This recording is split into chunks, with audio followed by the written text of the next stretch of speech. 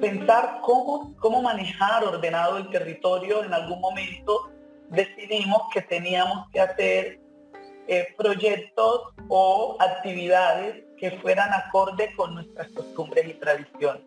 Y una de esas costumbres o de esas tradiciones, la comunidad vive de muchos recursos del bosque. Poder tener un bosque hay que protegerlo. Para poder tener alimentos que te provee el bosque hay que tener un bosque en pie.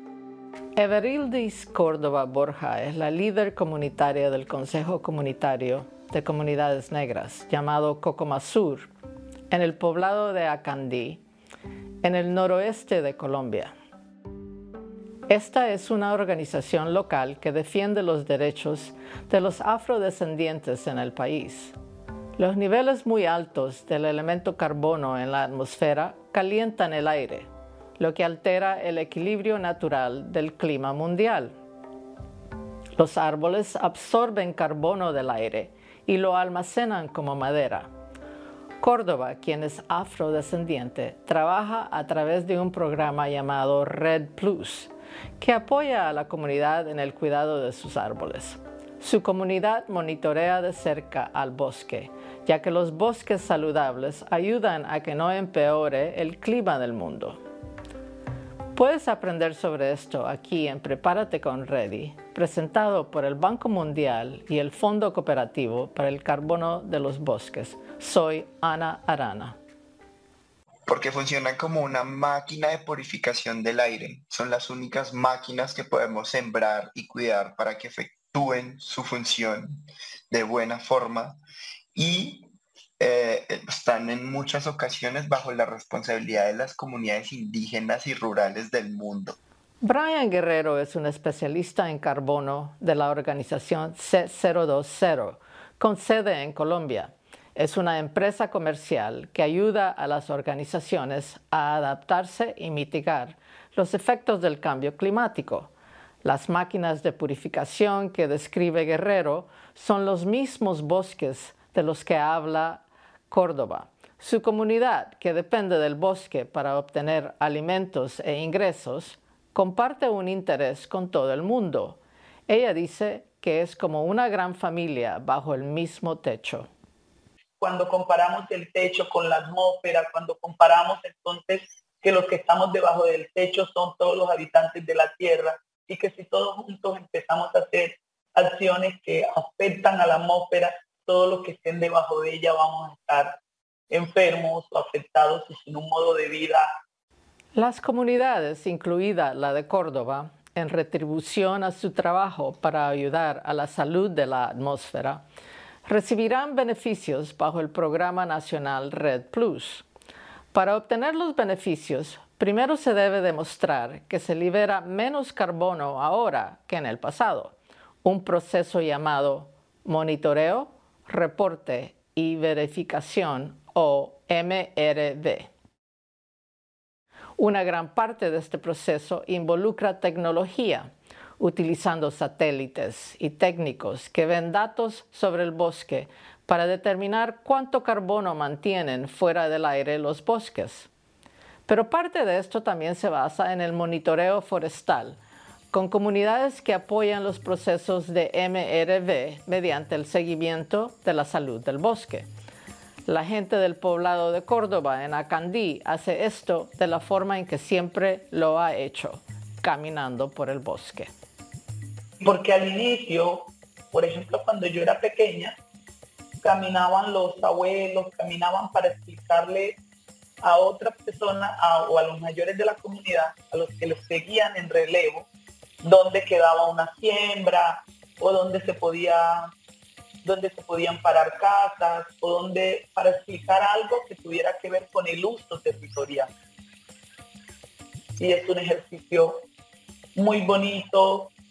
Hoy hay que programarlo muy bien, porque somos muchos al momento de hacer una caminata. Van los jóvenes, los mayores, los niños, las niñas. Vamos todos en conjunto a caminar.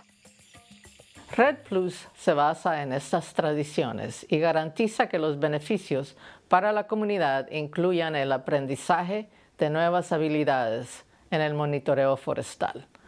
Algo que la gente hace es buscar tala ilegal y otra cosa es medir árboles. Por el monitoreo comunitario. Entonces tenemos un equipo forestal comunitario.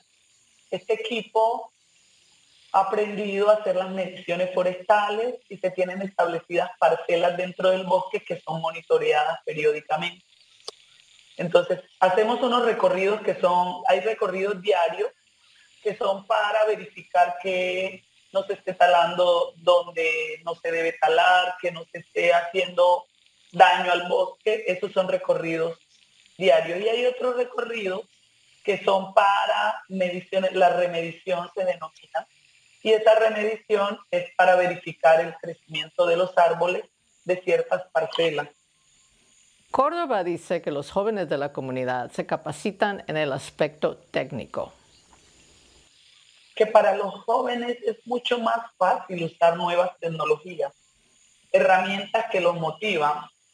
Entonces, para las metodologías de mediciones forestales, de recorridos, para el tema del inventario, haber adquirido herramientas como GPS, brújula, empezar a hablarles de sistemas de información geográfica, eso los motiva y las capacitaciones principalmente son para ello.